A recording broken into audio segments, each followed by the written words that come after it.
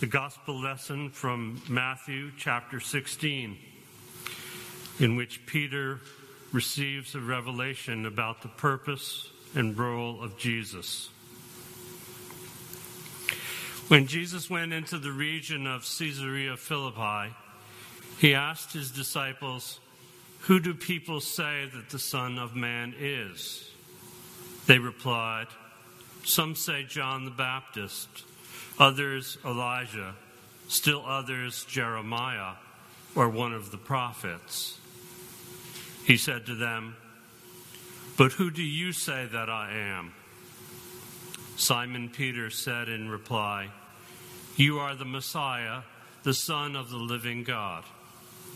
Jesus said to him in reply, "Blessed are you, Simon, son of Jonah, for flesh and blood has not revealed this to you, but my heavenly Father. And so I say to you, you are Peter, and upon this rock I will build my church, and the gates of the netherworld shall not prevail against it. I will give you the keys to the kingdom of heaven. Whatever you bind on earth shall be bound in heaven, and whatever you loose on earth shall be loosed in heaven." Then he strictly ordered his disciples to tell no one that he was the Messiah. The word of the Lord. Thanks be to God.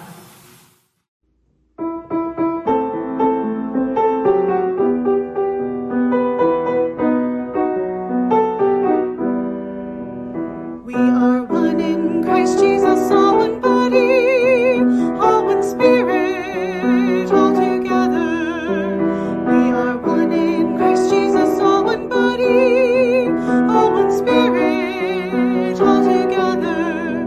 We share one God, one mighty Lord, one abiding faith, one binding love, one single baptism, one holy comforter, the Holy Spirit uniting all.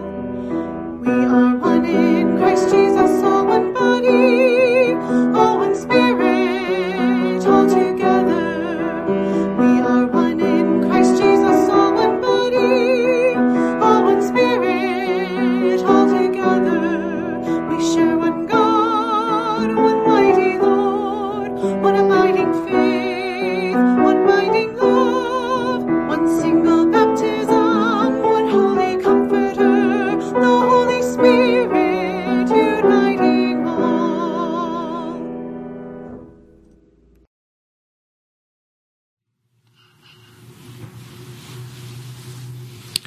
Good morning. I'm going to try to do this down here, so I hope you're okay with that. Again, my name is Jeff Palmer, and I have during most of my ministry, I've been a stated supply pastor in a lot of little churches along the way. So I've preached many, many occasions throughout my career, but my last State Supply pastor position ended 2 months before pandemic started. So it's been more than a year and a half since I last preached. This is my comeback. I'm like Rocky Balboa, you know, Sylvester Stallone making his comeback. Although not to a boxing ring, but to a pulpit. I think probably mine won't be as dramatic as his. But you never know. So anyway, I'm very delighted to be with you this morning and to share in the scripture and the prayers, the opportunity to grow close to the Lord Jesus in our lives. My title about being Who Are You Now relates to the scripture passage that we just read, in which Jesus asks his disciples, "And yet, who do you say that I am?" So we could ask ourselves this Sunday, who am I? Who am I now? When we look in the mirror, can we ask, who am I now? Can we slow down enough to listen for an answer? In my ministry, I've had opportunities on many occasions to learn from people that I serve. And the people that I serve are dying because I work for community hospice. So on a full-time basis, I'm with patients and families who are dealing with terminal illness.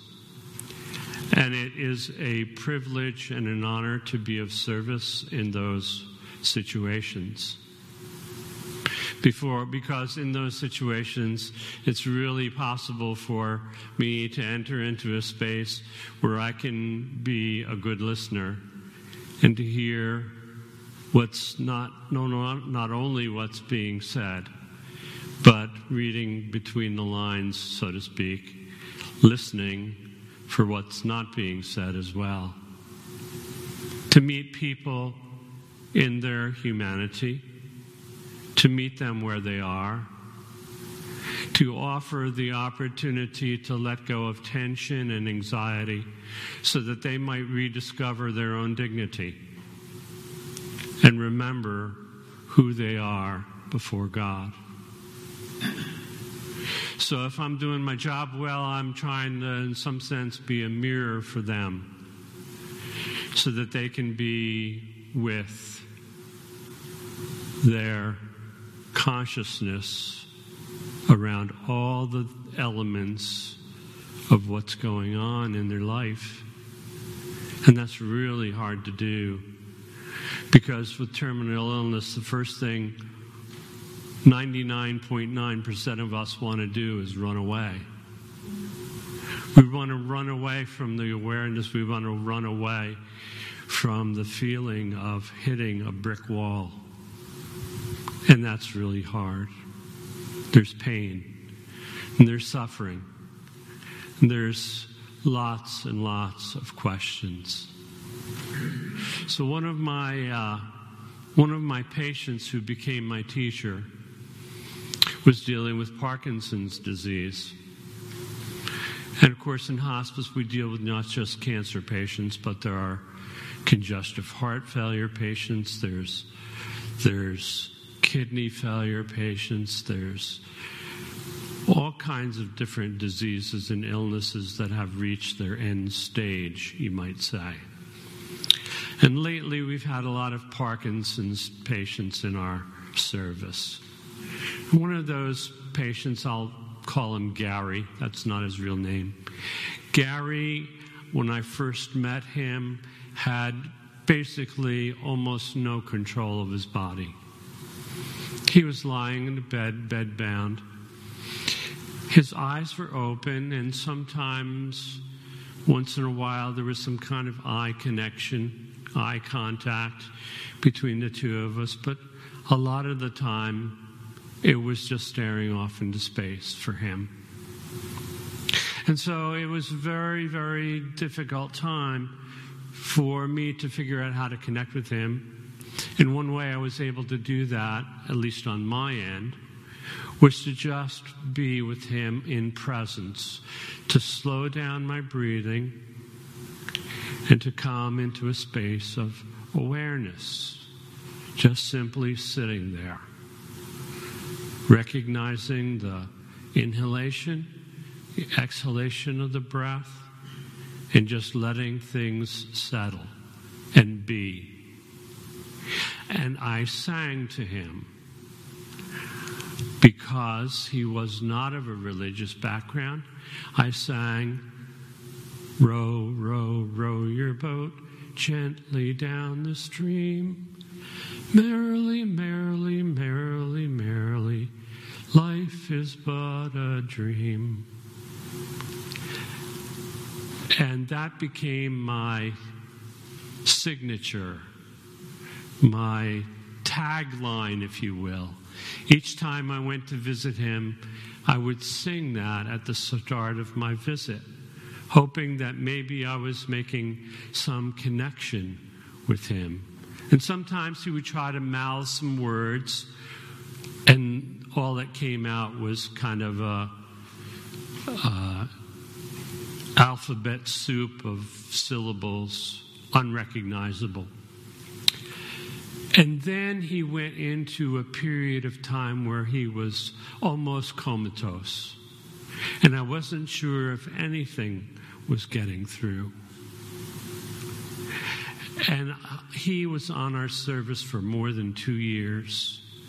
You know, some people think that hospice is, if they come on hospice, they're going to be gone the next week. But we have people that are on 2 weeks, 2 months, even 2 years. So one of the times I went to visit him, I sat down and started to sing, "Row, row, row your boat gently down the stream." And he, in a very small, coarse, hoarse whisper, came back with, "Merrily, merrily, merrily, merrily." He was still in there. The shell of the body was there, but he was still in there. And that really taught me about the importance of treating each and every individual with the dignity that we all share in our experience of the Spirit. The soul is there. The soul comes alive with human connection. One of the ways that we let go of our prescribed or developed identities, which is all around ego, is to be able to let go of the outer shell. In his case, many things had to be let go of, and involuntarily. We're given the opportunity to voluntarily let go of the ego's trappings. All the things that we do to categorize, label, judge, discern, discursive thinking, all those things that we use to understand life are part of the ego development. And good, healthy ego development is necessary for making wise choices in life. But the ego has a way of kind of building that all up to an excessive level, and the ego then becomes a barrier to our being able to sense the Spirit's guidance. So we begin to need to let go. And the process of letting go is a spiritual activity. And one way or another, we need to find ways to loosen our attachments to ego, to identity, to the things that have made us who we are. All of the things that we come to identify with when we answer the question, who am I? Who am I really? For the necessary element of asking that question is a way to lean into the experience of the Spirit. Poet Rainer Murray Rilke has said in one of his poems or one of his statements to another poet, a young poet who was trying to figure out how to become a good poet, said, "Have patience with everything unresolved in your heart and try to love the questions themselves. Don't search for the answers which could not be given to you now because you would not be able to live them. And the point is to live everything. Live the questions now. Perhaps then someday far into the future you will gradually, without even noticing it, live your way into the answer." So asking the question, who am I now, can be a very important exercise for the spiritual life that we live. And in spiritual direction, which I sometimes get the chance to do, I have a client or two once in a while working with me in spiritual direction. Spiritual direction is a kind of spiritual friendship. It's a way of walking together. We're walking together in life and trying to figure out what is the meaning and purpose of my spiritual life right now. What is God working with me to do? What is my role? What is my gift that I offer to others? Spiritual direction helps us to do that. And the letting go process enables us to do that. It's a matter of coming back to who we are. And that's why we have the scripture passage this morning, I think very helpful to recognize when Jesus asks Peter and all the other disciples, "Who do men say that I am?" And Jesus answers, "You are the Messiah, the Son of the living God." Actually, in this Gospel of Mark, the answer is from Peter, "You are the Messiah," period. The Son of the living God got added later, I think probably by the early church. But one way or another, whether you choose the Matthew version or the Mark version, we're dealing with something here that's very important to slow down and listen to. What is Messiah? If you just take the Mark version, which I like, the Messiah was the one who was going to come and restore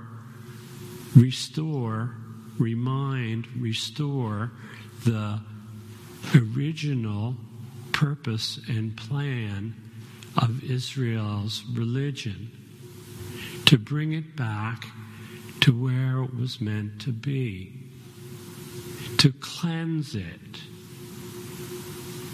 to bring it back to first principles. So with Jesus, we see the purity of heart. The Messiah brings the people the purity of heart. He is the one who cleanses the floor or the space for the people to return to those first principles. Purity of heart is something that we need to refocus on for our own lives and for our own religious understanding.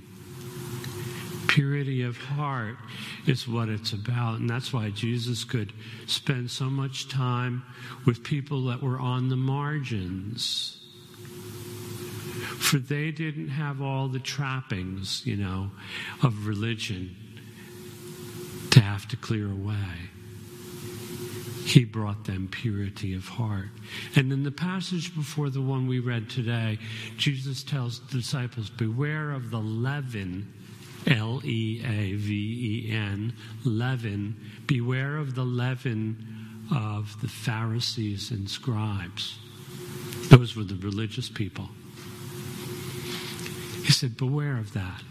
And the disciples completely misunderstood, and they whispered among themselves, he is rebuking us because we didn't remember to bring bread with us. And Jesus later says to them, what are you talking about? That's not what I'm referring to at all. The leaven of the scribes and the Pharisees are all the conceptual understandings of what it means to draw close to God.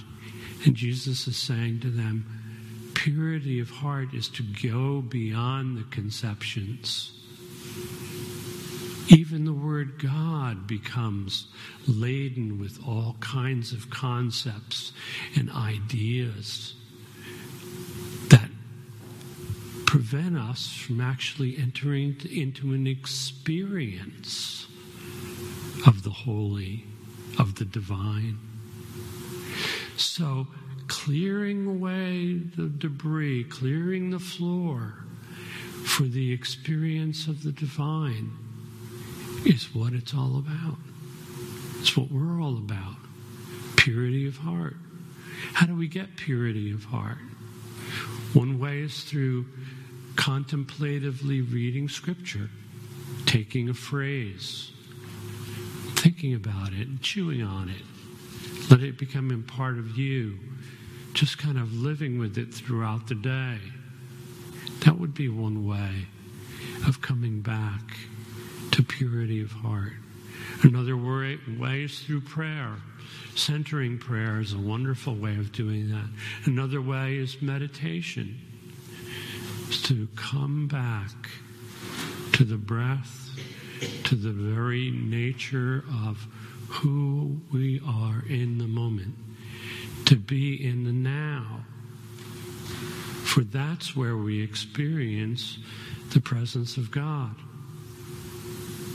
When we're so thinking about the future or the past, we're not present to God. Our minds are too filled with other things. So we need a process of self-emptying so we can come back to the purity of the heart. A poet, Ted Loder, puts it this way. He says, gentle me, Holy One, into an unclenched moment. Isn't it interesting how the poet uses that word gentle as a verb? Gentle me, Holy One, into an unclenched moment, a deep breath, a letting go of heavy experiences, of shriveling anxieties, of dead certainties, that softened by the silence, surrounded by the light, and open to the mystery, I may be found by wholeness, upheld by the unfathomable, entranced by the simple, and filled with the joy that is you. Coming back to the present moment, the now, the breath, even when we are in times of suffering, we can connect with a moment of joy. That's what Jesus was about. Joy. Purity of heart. Simplicity. Connecting with God in the most fundamental human way possible. Fill me with the joy that is you. Another way of saying the same thing is a scripture passage from Proverbs. Trust in the Lord with all thine heart, and lean not unto thine own understanding. In all thy ways acknowledge him, and he will guide thy path. Trust in the Lord. That's what Jesus was about, teaching trust. teaching faith. Trust in the Lord with all thine heart, and lean not unto thine own understanding. Amen.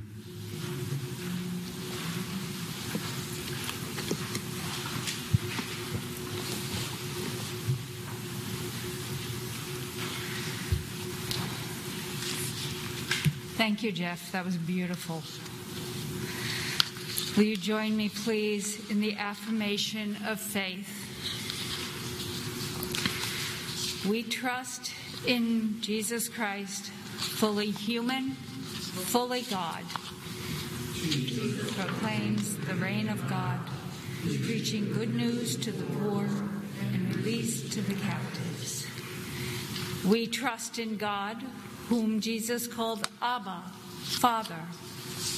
In sovereign love, God created the world good and makes everyone equally in God's image to live as one community. We trust in God, the Holy Spirit, everywhere the giver and renewer of life. The Spirit justifies us by grace through faith and binds us together with all believers in the one body of Christ, the Church. With believers in every time and place, we rejoice that nothing in life or in death can separate us from the love of God in Jesus Christ our Lord. Amen. We have a minute of mission now, and Megan, could you come forward, please, and tell us about it?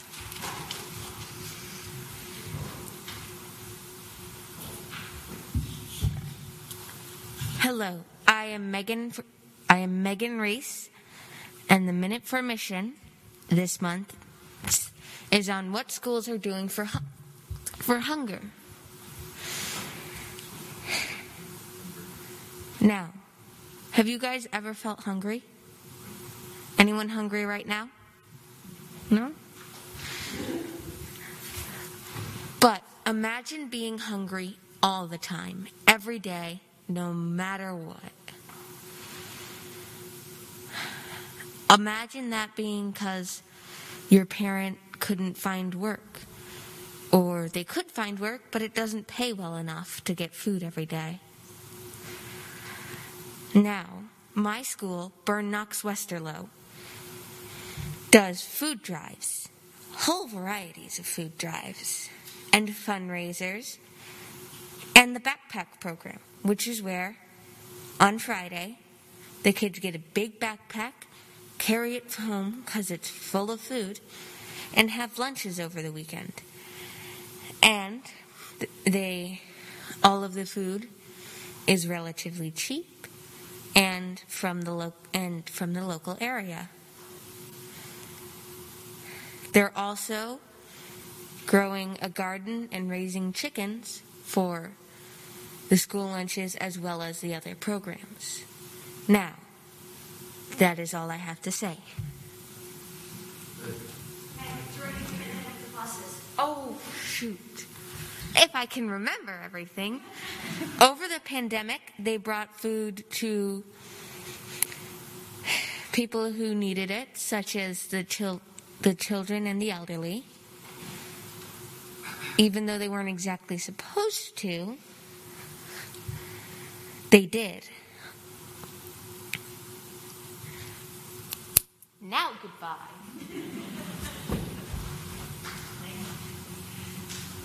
Thank you, Megan.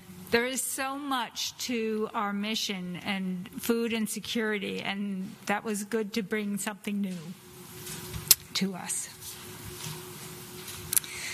Friends, when the Spirit flows through us, we are people of honesty and justice.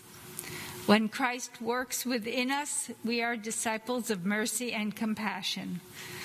Let us be agents of God's overflowing grace as we offer up our tithes and offerings this morning.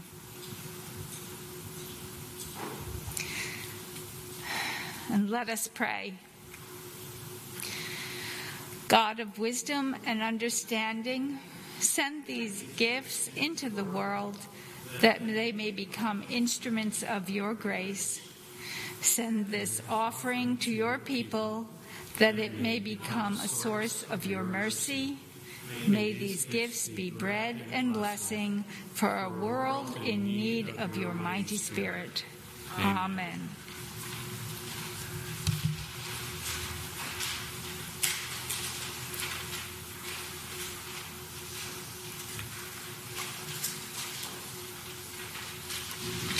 We turn now to the prayers of the people and the Lord's Prayer. Let us pray. O God, give us moments when we can just hang out with Jesus, just to be in Jesus' presence with the wholeness of our being, to let him see all those parts of us that we rather not see ourselves and certainly want to hide from others. Guide us into a moment of relaxation where we can just be with you and know that you accept us just as we are. In this moment, there's nothing else that needs to be changed. In this moment, there's nothing that needs to be adjusted. In this moment, there is nothing that needs to be improved. It just is. The serenity of accepting things as they are in the moment. And with that relaxation, we become aware of our bodies, how they're positioned in the chair, the pew. We become very much aware that you have a question for us. The question being, who are you now? In a sense, Lord, you turn the tables on us sometimes. So it's not we asking like the disciples. It's more you speaking your word of question to us.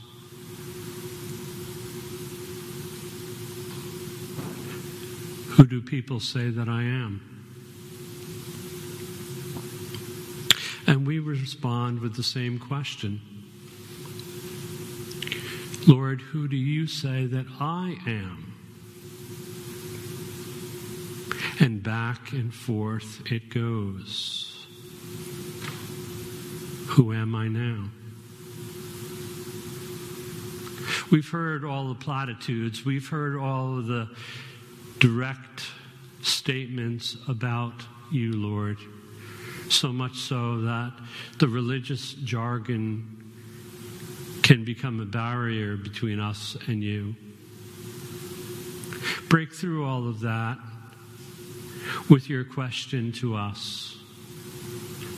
You asking, who are you now? Thank you, Lord, for opportunities to rest in your presence. And guide all those who are struggling right now with the very nature of their anxiety causing them to be at odds with you. Whether it be in confusion, mental illness, physical illness, anger, or whatever barrier it is that keeps them from living this moment and being in the presence of you, so that they're even cut off from their own life.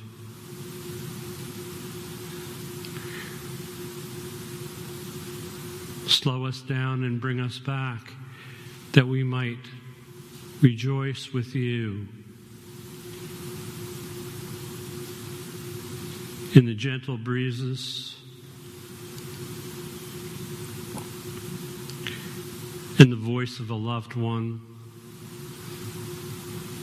in the cry of a child,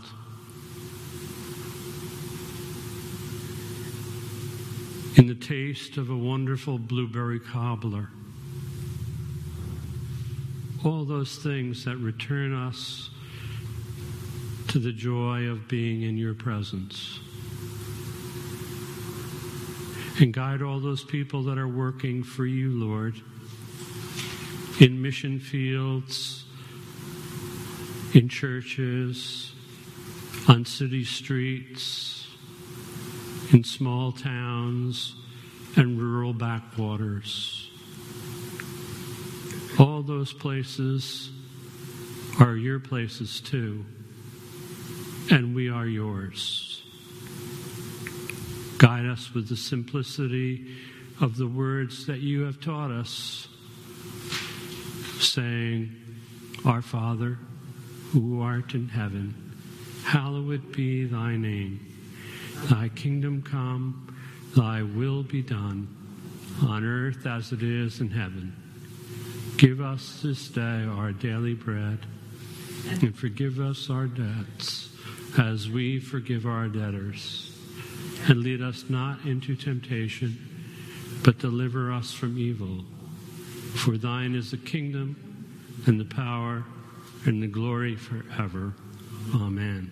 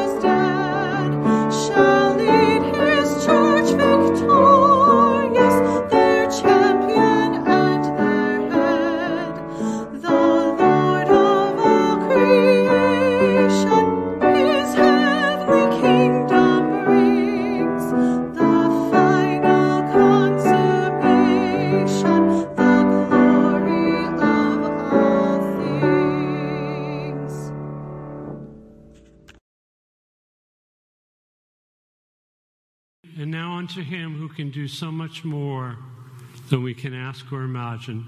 To him be glory in the church and in Christ Jesus, both now and forever. Amen. Amen.